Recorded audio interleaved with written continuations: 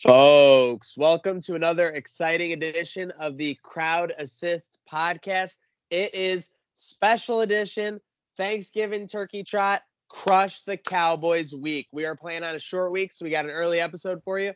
As always, I'm Maniac, joined by my co-host Topher. Very special guest this week. If you're familiar with Trainwreck, you've seen his awesome work on Bullet Points. If you're familiar with Cover One, you've seen his awesome podcast, The Kevin and Jason Show. We welcome to the show Kevin Masari. Kevin, how are we doing tonight? Maniac, doing well. How are you? Doing well. Obviously, coming off a week, we're one day away from Victory Monday, recording this Tuesday night. It's great. We're 8-3, but it feels like we're on the cusp of something bigger. Obviously, I'm talking about the Cowboys, but before we get into those big things, before we go past this Bronco victory, we, of course, got to shout out our sponsor, Picasso's Pizza. For the best pizza in Western New York, go to picassospizza.net for the best deals on the best pizza in Western New York. Kev, we're coming off a big victory off the Broncos. Bills were kind of small favorites, but they took care of business in a dominant way. There's been a lot of reactions to the game. Good offensive movement, not capitalizing fully with touchdowns. Shaq Lawson's craziness. Trey White might be the best CB in the league. What is your biggest takeaway from all the Broncos takeaways? I think you have to say how complete of a game they played from start to finish. They had some red zone failures early on in the game. Thought they got a little creative. We saw the short side quarterback draw early on in the red zone. That's something that needs to just be away from the playbook, forever. But outside of that, I thought they played a really solid football game. Josh Allen looked pretty good. One throw sailed on him, but I mean, look at that wind. Brandon Allen couldn't even throw in it. Other quarterbacks would have struggled there, so it kind of sailed on him. Outside of that, I thought he played a pretty good football game, only one turnover in the last 5 weeks, so you can't complain too much. So between the back-to-back games between them and Miami, Maniac, I think you saw a dominating, fashion in both games. Something Bills fans have been waiting to see with these bad teams that they've been playing. But hey, Denver's knocked off a couple of good teams, and so has Miami beat Indianapolis. So no freebie football games in this, and you had to come into this Thanksgiving game. I had it jotted down because of the schedule at 8-3, and that's exactly where they are. Yeah, it feels good. I mean, like you mentioned, the Dolphins, that's a divisional opponent on the road, and they handled business pretty easily. And then, like you mentioned, the Broncos rattled off a couple good wins this year, and they almost took down the Vikings, who, have 8 or 9 wins this year. So I think we saw the winning formula, honestly. Like, yeah, it was Brandon Allen leading the Broncos out there, but you have a strong secondary who was able to lock down, a top target. You have the defensive line disrupting and getting to the quarterback. And then you have your quarterback who makes just enough great plays to move the ball and put it in the end zone. And then they were able to obviously pound the rock with Singletary. So definitely a really encouraging game. And it's the feeling you wanted going into, I think, the game that everyone had circled onto the calendar going into the year with Dallas. Yeah, 8-3. I don't think there's any spot any Bills fan would rather be than going into this week right now with that record. Hey, here, you know what? Trainwreck Sports and the Crowd Assist podcast, we obviously love keeping Duke Williams a secret. But are the Bills doing a little too good a job of that? I mean, would he be someone that we could plug Kevin on a game day and maybe get a little bit more out of than, say, Andre Roberts, who's really just been getting a couple extended returns? Now, it might be a little naive with that take, but just something we were thinking about and something I wanted your input on, because I know that you have a high ability when it comes to assessing roster ability and ability to make an impact right away. Do you think I'm crazy off on that? No, I think it's been I don't know what's going on behind the scenes, but to me, I think there's one key spot that the roster spot should be active, and that's Sonoris Perry. He's a guy that I've thought has missed in his gaps on special teams. He's only been playing on 50% of special team snaps. And I think I calculated it down, and I don't have the numbers from Denver, but I calculated it down to about 13 or 14 plays that he was in on and didn't affect those plays. So I think that you could scratch a guy like Sonoris Perry, definitely for Duke Williams. I think that that's a necessary move where you're getting some run blocking, you're getting a big physical presence in the red zone. I think he's useful. He's more useful than Elise Smith is down there. I probably prefer him in the red zone to Tyler Kroft as well. So I think there's a spot for a Maniac. I think that they've been working him slowly. I think the special teams is the reason you don't see him on the field. From a unit that is really good in kick return and punt return. They're number one in the league without a touchdown yet. But outside of that, I think they struggle in kick coverage. I think they struggle in all their kick in and punt games. I think that they have had some mishaps both in punt protection and in other forms of I think their kick coverage. They've had some pretty bad gap assignments and bad gap integrity we saw last week as well. So they're good at some facets of the game, but I think Heath Farwell's unit is not performing up to standards. Therefore, I don't need to see Sonoris Perry active on game days. I think that needs to go to Duke Williams, and Robert Foster should be active if healthy. And I'm a big TJ Yeldon stan, too. I think that he needs to be active. I think he adds a third down dynamic to the game.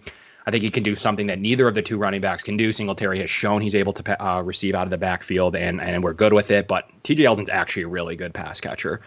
So he could help out against a potentially offensive team in Dallas in an offensive game, so in a dome. So I'd like to see him active. It's probably not going to happen, but I do think you have a chance to see Duke Williams active on Thanksgiving Day.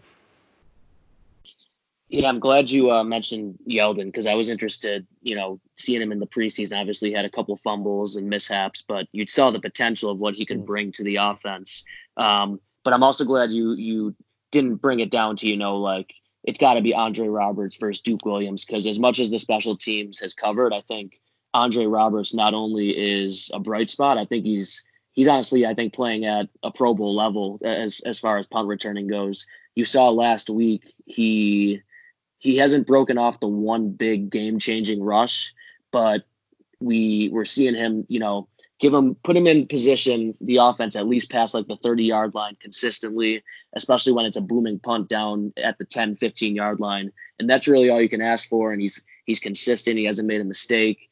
And last week he actually almost broke one out. I think Denver was punting out of the end zone, and he caught the ball and just pivoted and went left. And he had basically one guy to beat.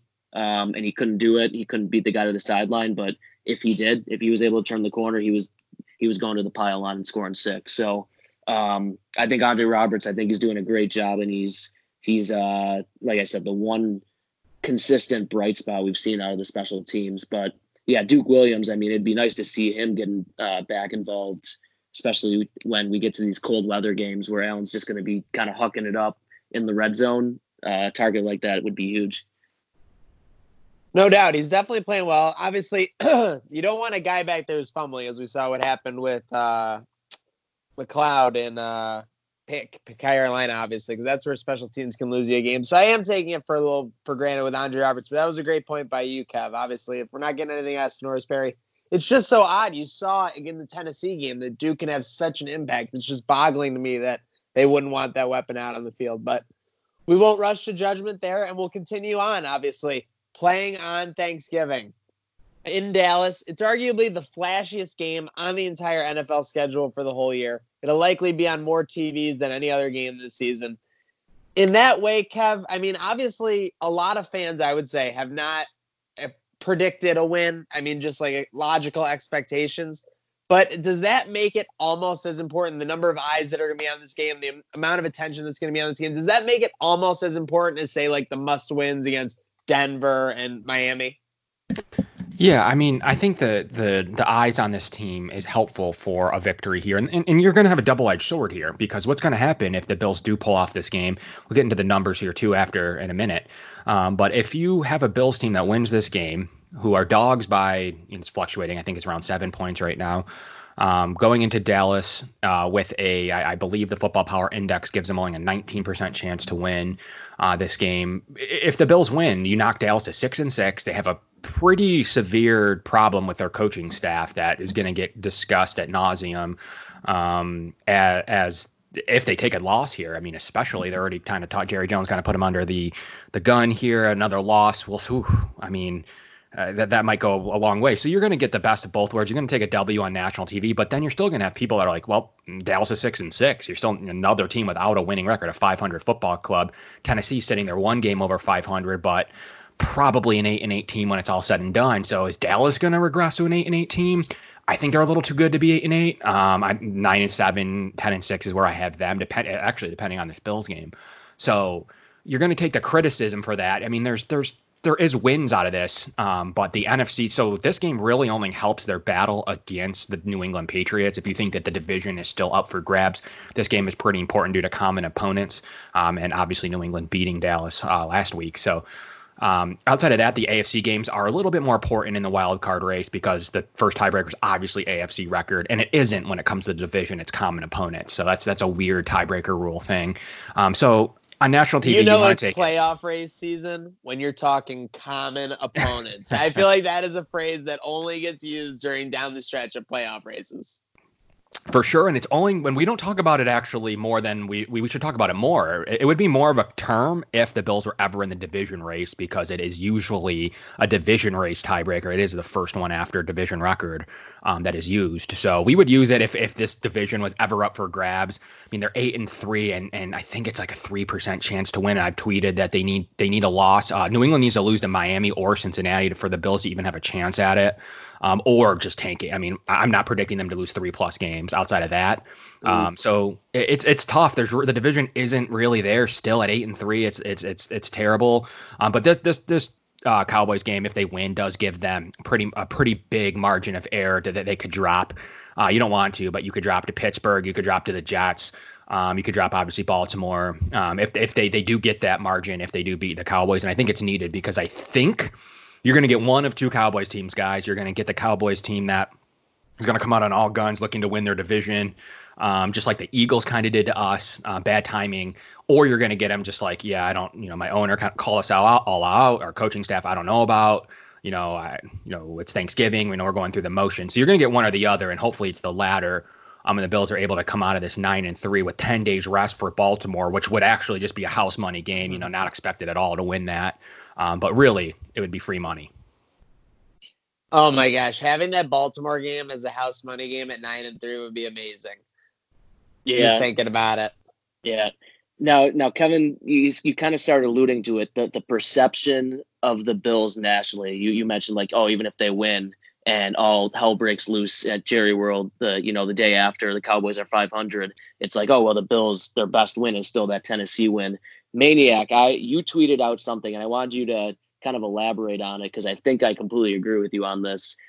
Like, am I weird for not caring at all what like the national media thinks? In fact, I think it's better that we're just kind of like cruising along, getting these W's that we're supposed to be getting, and when it comes playoff time, because I feel like no one knows what's going to happen. Like besides the Patriots making the Super Bowl every year, like. No, it's always a shit show when it gets to like the divisional rounds and like the end of the season. And everyone's takes, we always say on the show, everyone's an all 22 analyst, like that all goes out the window, and everyone's completely wrong. So like I almost feel like it'd be like a reverse jinx almost if everyone's like, oh, the Bills are great. Look at these guys. Look at these guys, Trey White, Allen, Singletary, all these guys. So Maniac, when you tweeted that out, like what kind of caused that? Because like I said, I think I completely agree with you on that. It's a couple factors. I mean, when you just see there's just first off, there are just so many quote unquote analysts out there. And I would even put myself under quote unquote analysts, obviously. But, like there are so many takes are just for clickbait, everything like that. So there's just so much media out there, first off, that you just see that's just attention grabbing. And then the stuff that actually has analysis to it, there are so many modern day stats that you can use for each side of every single situation that can really make any point. You can make any point you want going on every day. So the whole thing to me with the national media is like, the national media is going to like gravitate towards what's the flashiest story. What's been the flashiest story the last 3 to 4 weeks? Lamar Jackson, obviously. He's been playing out of his mind. He's been in the news every day.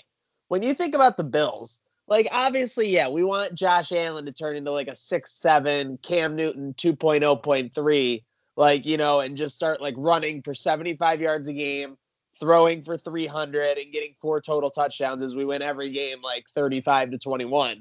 But that's not how it's going to happen. I mean, McDermott, when he came here, it's a process. Every single game, I feel like they literally take every single game like it's its own little mission, and it's just to survive. Like, and the survive is winning. You don't have to do anything flashy. You don't have to play crazy. That's why they don't take chances down the stretch. That's why they play it conservative. It's just getting to the finish line. It could come back to bite us against a really good team, but I think against a team like Dallas that's struggling and maybe kind of ready to shoot itself in its own foot, or even worse, Cheddar Bob shoot itself in its own wiener.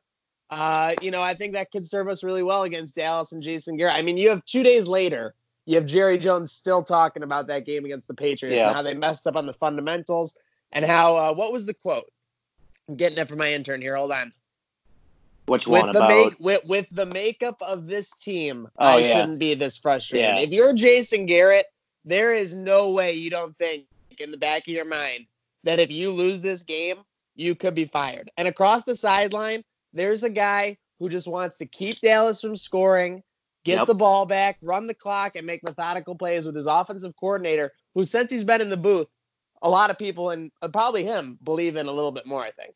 Yeah. Underrated storyline, by the way. These 2 coaches clap the most out of any coaches in the NFL. So that's a big matchup to watch. But Maniac, I think you hit it on the head. Like, listen, Bills fans are very vocal. We're passionate. We're kind of freaks. We're very vocal, even when it comes to the internet, you know, Twitter sphere. So on one side, I feel like a lot of the analysts, they'll talk about the Bills and they'll have a take on one end or the other just because they know it's going to get a lot of clicks and retweets. You know, one end, you got Jeff Schwartz, who just absolutely trashes Allen and the Bills 100% of the time. I'll never give him credit for anything. And then on the other end, you got like those Good Morning Football. GMFB loves the Bills. They are all over them.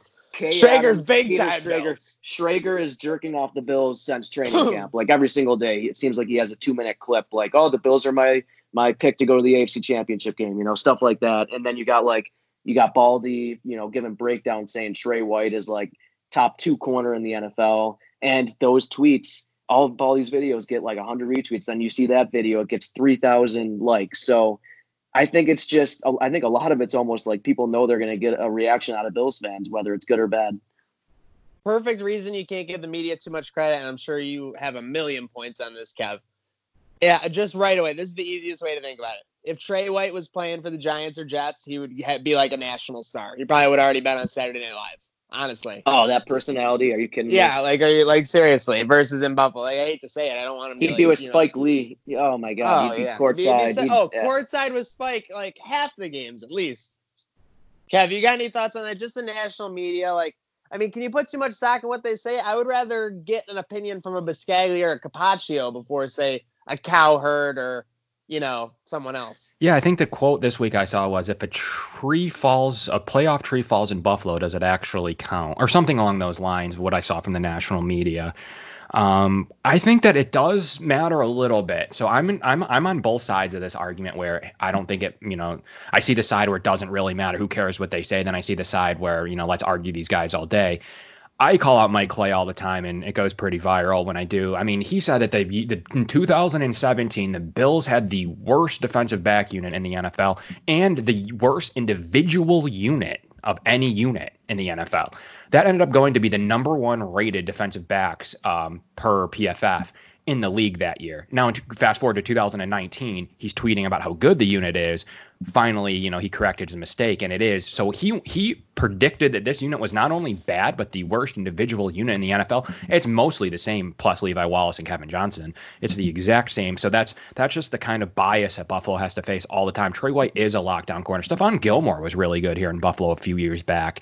And he probably at times played just as good here in Buffalo on pretty poor teams, depending on the year, as he is there. It just, you know, he's in New England and the team's doing well, so you hear about it more, and you watch more of his film. But he kind of left us with a sour taste by saying he's going to play more in primetime. Well, it's true because New England's really good.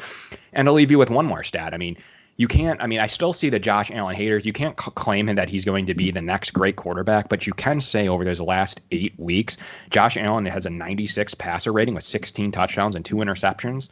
All those numbers better than Dak Prescott's 94 rating and 7 interceptions, Matt Ryan's 4 interceptions and 93 rating, and Tom Brady's 84 passer rating and 10 touchdowns to 4 interceptions. Josh Allen's been playing solid football all the way around. Had a little bit of could have played a little bit better in Cleveland, which is a tough place to play.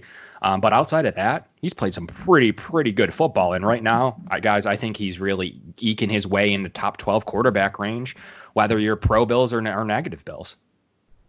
And at the end of the day, I want to bounce right back to that Kev Antover. I mean, top 12 out of Allen. That's all we need. We need a top 12 to 14 QB performance with this defense, right? Easily. I mean, I think that you sign off on that every day of the week. If you have a quarterback 12 to 14, you pair that up with the third-ranked defense, and that you saw the difference between the third-ranked defense and the fourth-ranked defense in Denver. So, there's 2 upper echelon defenses, and then the Bills are right next to them. And then you have Denver and. Dallas's defense is supposed to be pretty good, but I think they faltered and they're missing 2 key components, 2 guys. So with this defense, which is third rated in pretty much every category, they're rising on the sacks list now to 7th. That's all you need is a 12 to 14th ranked Josh Allen mixed with a really good running game. I don't know. It's going to be a tough out for teams in the playoffs if that day comes. Yep. Yeah. You can tell that's the exact formula. This is like the exact formula that they envisioned when they first took the reins here, being in McDermott. Like Kevin said, it's the defense, having a serviceable quarterback who can make some plays, that might be above average to get it done, and then the running game. That's kind of the route that they wanted to take to the Super Bowl, which teams have done in the past. We've seen it a lot. So obviously you'd like to see it done against maybe a tougher schedule and better opponents than they faced this year, but I mean, what more can you ask for at this point? McDermott had a front row seat a couple of years ago. Broncos, Panthers Super Bowl, 2 super hot defenses, and arguably Cam Newton was the hotter quarterback. But yeah, in the end, I mean, you need defenses to win out. So, I mean, it just goes back to the flashy national media stuff. I'll wrap this point up just with this little mini rant. But, you get all these flashy numbers and everything. I mean, the 2 most important ones, when you look at the Bills this year, they've allowed 20 points or less 9 out of 11 games. Obviously, I don't care who they played. They had to play the games. And then there was a stat from your boy Mike Clay, Masari. The Bills have allowed an NFL low 43 pass TDs in 43 regular season games under Sean McDermott. Now, if this was like Rex Ryan when teams were gashing us like occasionally for 8 to 9 yards a carry, I would be a little bit more alarmed. But that doesn't happen. When we get gashed, it's just situationally a misassignment that teams take advantage of, which happens at the NFL level. I feel like if there was a blue-collar network, these stats would be on the top of them, but instead, since it's ESPN and they want flash and everything, you never see them. So I'll end that rant and we'll move on. We got to go on, Kev. What are your keys here? I mean, if the Bills are going to pull this upset, 7 to 7.5 points, tell me 2 to 3 things that we got to have happen.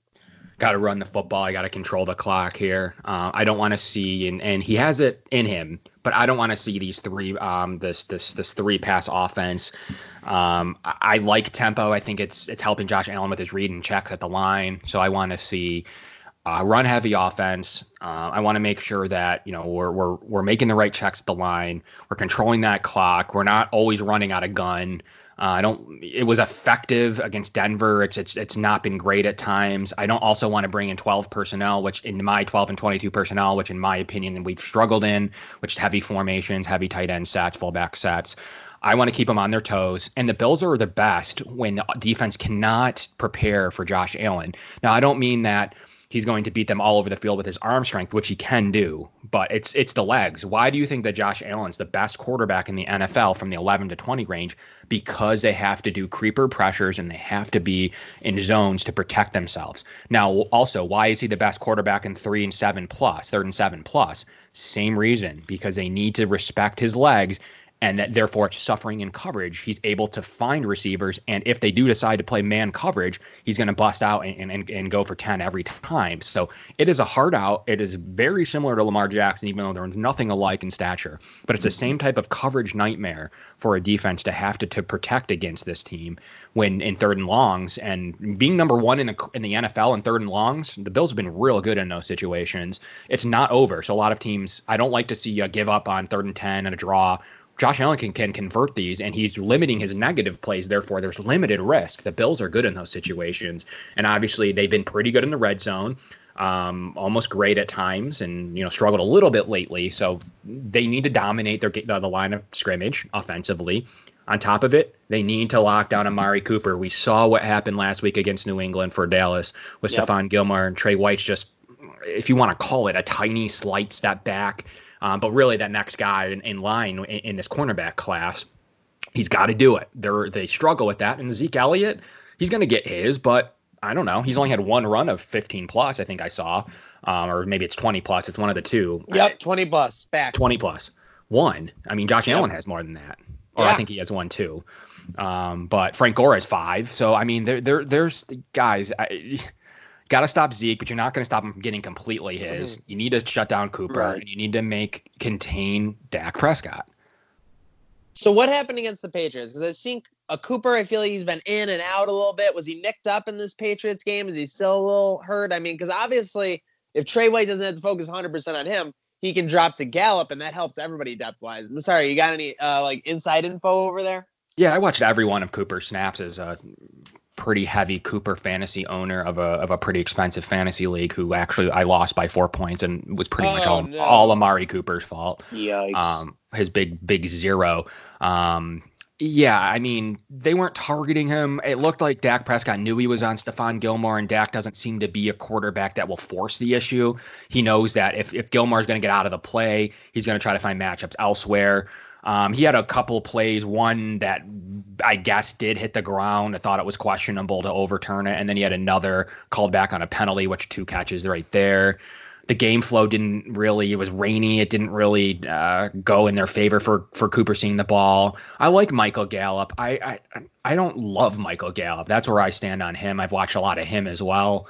I think he's a good receiver. I wouldn't call him a great receiver, but we'll see what the Bills do with Levi Wallace, because I seem to think he plays receivers like Gallup a little bit better than he does the towering big receivers that are going underneath like Preston Williams for 8 yards at a time. That's where Levi Wallace struggles because he respects speed. So we're going to see what happens here, but that's a big matchup, and I expect to see Trey White on Amari Cooper, maybe one-on-one, and then I expect to see a safety shaded over of the way of Levi Wallace or Kevin Johnson, depending on what they do, and watching that. And I think another safety spying Zeke Elliott. Though that's what I have. I have a one-on-one with Cooper and White, guys. So we'll see what happens. Yeah. But Gallup isn't necessarily. I know a lot of people are high on him. We'll see what happens. But I think that it fits well for Levi Wallace's strengths.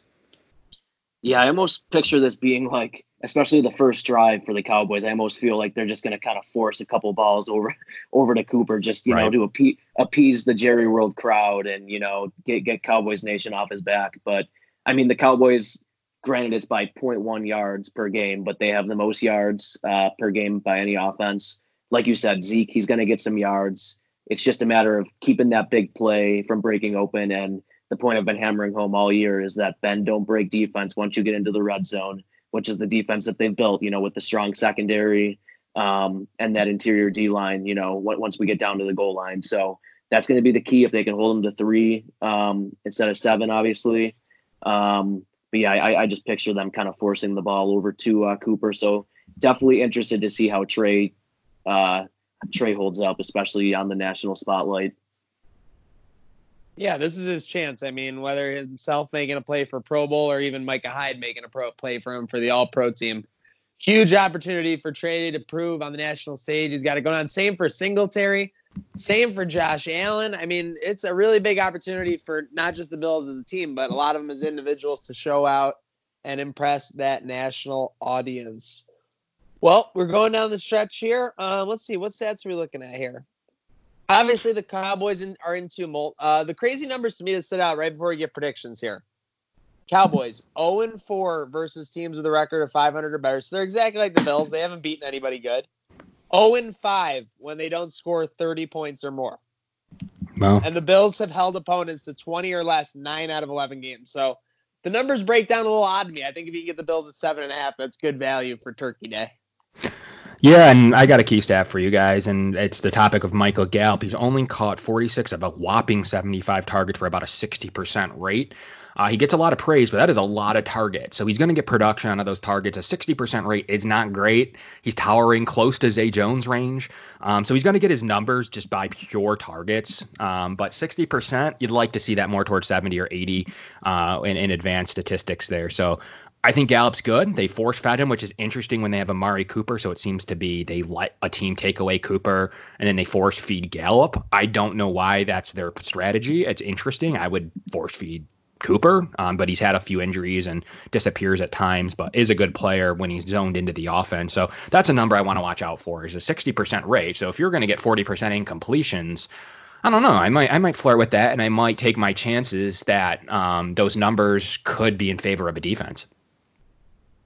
No doubt about it. Well, hey, with all those factors going in, Kev, with the national attention, with the Cowboys in tumult, with the Bills at 8-3 for the first time since 1996. Let's start our predictions off. You first. What's going to happen at Jerry World this Thursday? Man, I've been back and forth on this one a few times. I obviously initially thought it was going to go the Cowboys' way. Then they struggled a little bit, and I thought it was going to the Bills' way. Then I'd flip back to the Cowboys. But really, after them struggling a little bit here down the stretch with all the controversy, like I said, they could come out on all cylinders. Philadelphia we hit them at the wrong time. I don't think they're a great football team. So we got kind of unlucky with the timing. They're the only game in the last 4 games that team's had their offensive weapons. Of course, it was against the Bills. They had Jordan Howard and et cetera. So the Cowboys have their weapons. We'll see if all these offensive linemen play. They've had 3 of their 5 are limited, which means they might suit up, but it doesn't mean they're full strength. They're missing 2 defensive starters in Van Der Esch and Woods. I like the Bills in this one, guys. I think that they can pull it off. I think that they're going to hold them under 30, a stat that favors the Bills. I'm going 24-21 Buffalo. Wow. Love it.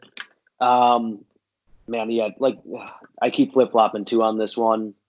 I think it's going to be, and this is probably not what anyone wants to hear, but it's going to be a heartbreaking loss, but it's going to be an encouraging loss. The Bills are going to stick around. I'm going to go with 23-19 Cowboys. I think Beasley's going to get a touchdown. I think Frank Gore might pound one in. But I don't know. I think maybe at the end of the game, you might see Allen kind of driving them down. They're going to need 7, and it's going to be close but no cigar, but it's going to be an encouraging drive, Allen had him right there. It's going to be something along those lines. I can kind of see those storylines playing out in the national spotlight. So, obviously 8-4 with those big AFC games coming up. They're still where we had expected them to be when we wanted them in the playoff mix. So as discouraging as that loss might be, still in the mix. Is this what happens when your team becomes good? It becomes harder to make predictions when the games are actually important? I think so. So it's Cowboys are so back up against the wall. The Bills have not succeeded against good teams this year, apparently, according to everyone. It's tough to pick them. They played Kev. It's exactly like you said. It's just like that Eagles game where the backs are up against the wall for the Cowboys here. If they're either going to come out and lash out claws forward, or they're going to back into a corner of nothingness and look inside at themselves for someone to blame. The Eagles rolled us over when they were in that situation. The Browns snuck by us when they were in that situation, kind of. I want to pick the Bills. So I'm going to pick the Bills. The third time is the charm for this team with another team that's back up against the wall. Steven Hauschka, 4 field goals. Cole Beasley, definitely a touchdown. Ridiculous celebration guaranteed. Frank Gore is an old man. Old men have strength, and going into Dallas, they are going to take care of business. Walker, Texas Ranger. Give me the Bills 26-21. 23. They sneak by the Cowboys 9-3. Someone online will still find a way to be mad about it, but the Bills are 9-3. Well, folks, that's our Crowd Assist podcast. Kevin Massari for our guest at Kevin Massari on Twitter. Thank you for joining us. Dallas is going down, Gary. Dallas is going down, Gary. For my co-host Topher and for our sponsor, Picasso's Pizza. For the best deals on the best pizza in Western New York, go to picassospizza.net. Shout out to you, the fans. As you know, it's always 3 words. Let's go, Bills.